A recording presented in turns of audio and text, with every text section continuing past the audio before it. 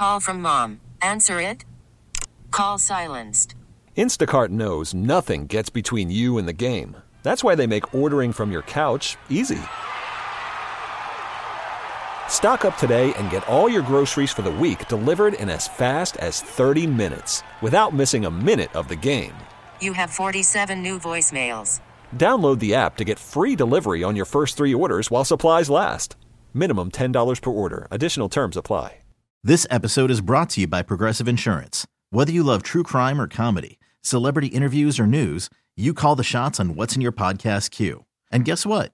Now you can call them on your auto insurance too with the Name Your Price tool from Progressive. It works just the way it sounds. You tell Progressive how much you want to pay for car insurance, and they'll show you coverage options that fit your budget. Get your quote today at Progressive.com to join the over 28 million drivers who trust Progressive. Progressive Casualty Insurance Company and Affiliates. Price and coverage match limited by state law. More and more we are hearing tragic stories about the abuse of nitrous oxide, and here to talk about it with us is Dr. Sterling Roberts, Program Director, Department of Pediatric Dentistry, and Assistant Professor at LSU Health Sciences Center, School of Dentistry. Dr. Roberts, welcome to the show. Hi, thank you for having me. So, Doc, obviously dentists use this, right, as kind of an anesthetic during dental procedures. If you would, for the benefit of listening audience, describe the delicacy of utilizing this product and the abuse of this product and what it means out there in our community. So to begin, as you mentioned, yes, we as dentists, both general dentists, pediatric dentists across the board, we are required actually to have licenses to use nitrous oxide. And we're using it in ways that are to reduce anxiety and to produce some type of analgesia, right? Allowing our patients to have a more acceptable and safe experience within our dental setting. And because we are using it in a controlled setting, the amounts of nitrous oxide that we're administering to patients is within a set limit, and it's only for a set amount of time. So that is what keeps it safe, right? Allowing the patients to inhale the nitrous oxide and then inhale some type of oxygen, so that way the remnants that are left within the body from the nitrous oxide don't have that negative or toxic effect. So a very delicate mix, right? Correct. We are monitoring patients also while we're doing it, so it takes quite a bit of not just experience, but also the knowledge of how much an individual patient requires to achieve that sweet spot of analgesia and reducing anxiety. This relatively new phenomenon of this abuse of nitrous oxide, where young adults and kids are able to get it in many different forms, some that they refer to as called whippets. How dangerous is this stuff in this unregulated environment? So the whippets are being used by children, young adolescents, or adults that clearly are not trained in understanding the guidelines or the reasons why we may use nitrous oxide. So having it in a unregulated concentration and using it quite frequently is what is leading to the effects of possible seizures, paresthesia, the lightheadedness, the disorientation, and the headaches, along with those tingling feelings, because we're not getting any oxygen, let's say, in between or regulating it. So the persistent and constant exposure to the nitrous oxide is what is causing these detrimental effects, especially that loss of consciousness that has been reported as well. Is this, just simply put, we're depriving the brain of oxygen when we're utilizing this stuff? Correct. You are, in essence, having a type of hypoxia that's happening, right? Hypoxia is loss or temporary lack of oxygen in the moments where you are inhaling the nitrous oxide. And then the repeated use of it, even if it's in a short time frame, not being able to recover with the oxygen results in neurotoxicity, damaging your nervous system, and even having effects on how our bodies can regulate or even metabolize, change vitamin B12, which is even bigger importance in our neural system. Expound on that for me, if you would. Right. So your body requires B12 from the outside, right? Our bodies don't make vitamin B12. We get it from like different types of foods that we're eating. And when we inhale nitrous oxide, it can affect the metabolic or your body's ability to metabolize and change that vitamin B12. So those who are using it consistently, right, they are even more likely affecting the ability for your body to metabolize the vitamin B12, which directly affects your neurovascular system. So without it, you end up having that deficiency, right, and then you get the paresthesia or the inability to have I guess you would say the neuro capacity that you need, like in your brain, because you don't have the correct amount of cobalamin or your vitamin B12.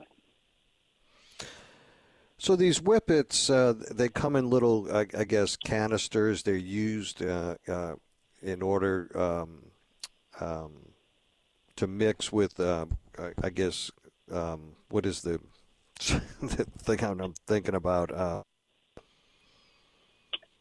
Whipped cream canisters whipped cream, and yes. things of that nature. I lost the word, excuse me. And they're being sold in some of these vape shops and stuff, and they obviously have a legitimate use in food, food prep and things of that nature. When we think about how this is working right now, Tulane University the other day found outside of a bar dozens and dozens and dozens of these whippet canisters. It's got to be kind of frightening. I mean, there's been any number of anecdotal stories of kids sucking down this nitrous oxide and losing consciousness and driving their car into buildings and into other people and things of that nature, just in kind of a haphazard way. Correct. What are you guys hearing in as it relates to this? And is it discussed in the dental community as to the danger of this and where we find ourselves with this most recent phenomenon? So because it's so recent, I feel like we are still trying to grasp around what we as dental professionals need to do in order to expound or stress the importance of regulating the recreational use of the nitrous oxide. Because, again, as I mentioned, we're using it under legal guides. Every one of us has to have a dental license and show that we have had experience in how to regulate nitrous oxide. So to see that it's being abused without any type of regulation is where I believe we're trying to figure out how we fit in to get our legislatures and whatnot to recognize the importance of regulating it. Yeah, I was reading a story out of St. Louis, and it was interesting. Obviously a number of coffee shops use it, right, for putting whipped cream on their coffee and stuff. They looked at the purchase of a coffee company, a coffee store. Over a 7-year period of time, they purchased 51,000 nitrous oxide chargers. During that same period of time, a head shop located in St. Louis purchased 1.3 million chargers. And I guess that gives you an example of the breadth and depth of the abuse of this substance.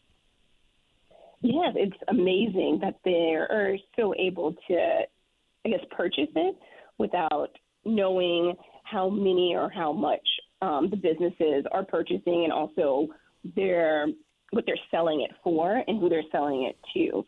So the biggest thing I think that would be ideal is to make sure we're regulating and keeping track of who's buying it, and limiting the amount that, let's say, a business can purchase, and then making sure that if we're not putting some type of legality against it, then putting appropriate warnings on the canisters and the containers that have nitrous oxide, so that way those who are buying and purchasing and using it know the detrimental and sometimes even lethal effects of continuous use of the nitrous oxide in this way.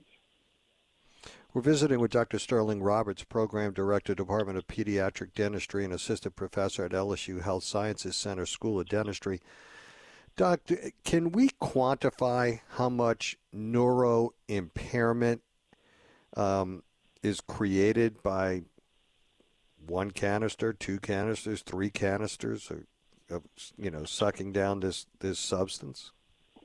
Well, unfortunately, at this moment, I don't have any data regarding how much these or the exponential effects of the nitrous oxide, mostly because they're happening in settings where we perhaps are unable to note how much an individual has taken before they've resulted in, let's say, a lethal accident, or even in the hospital where they now have some type of paresthesia or irreversible brain lesions. So I think when we are, again, regulating, we would have a better control of knowing who's using what and how much is being given.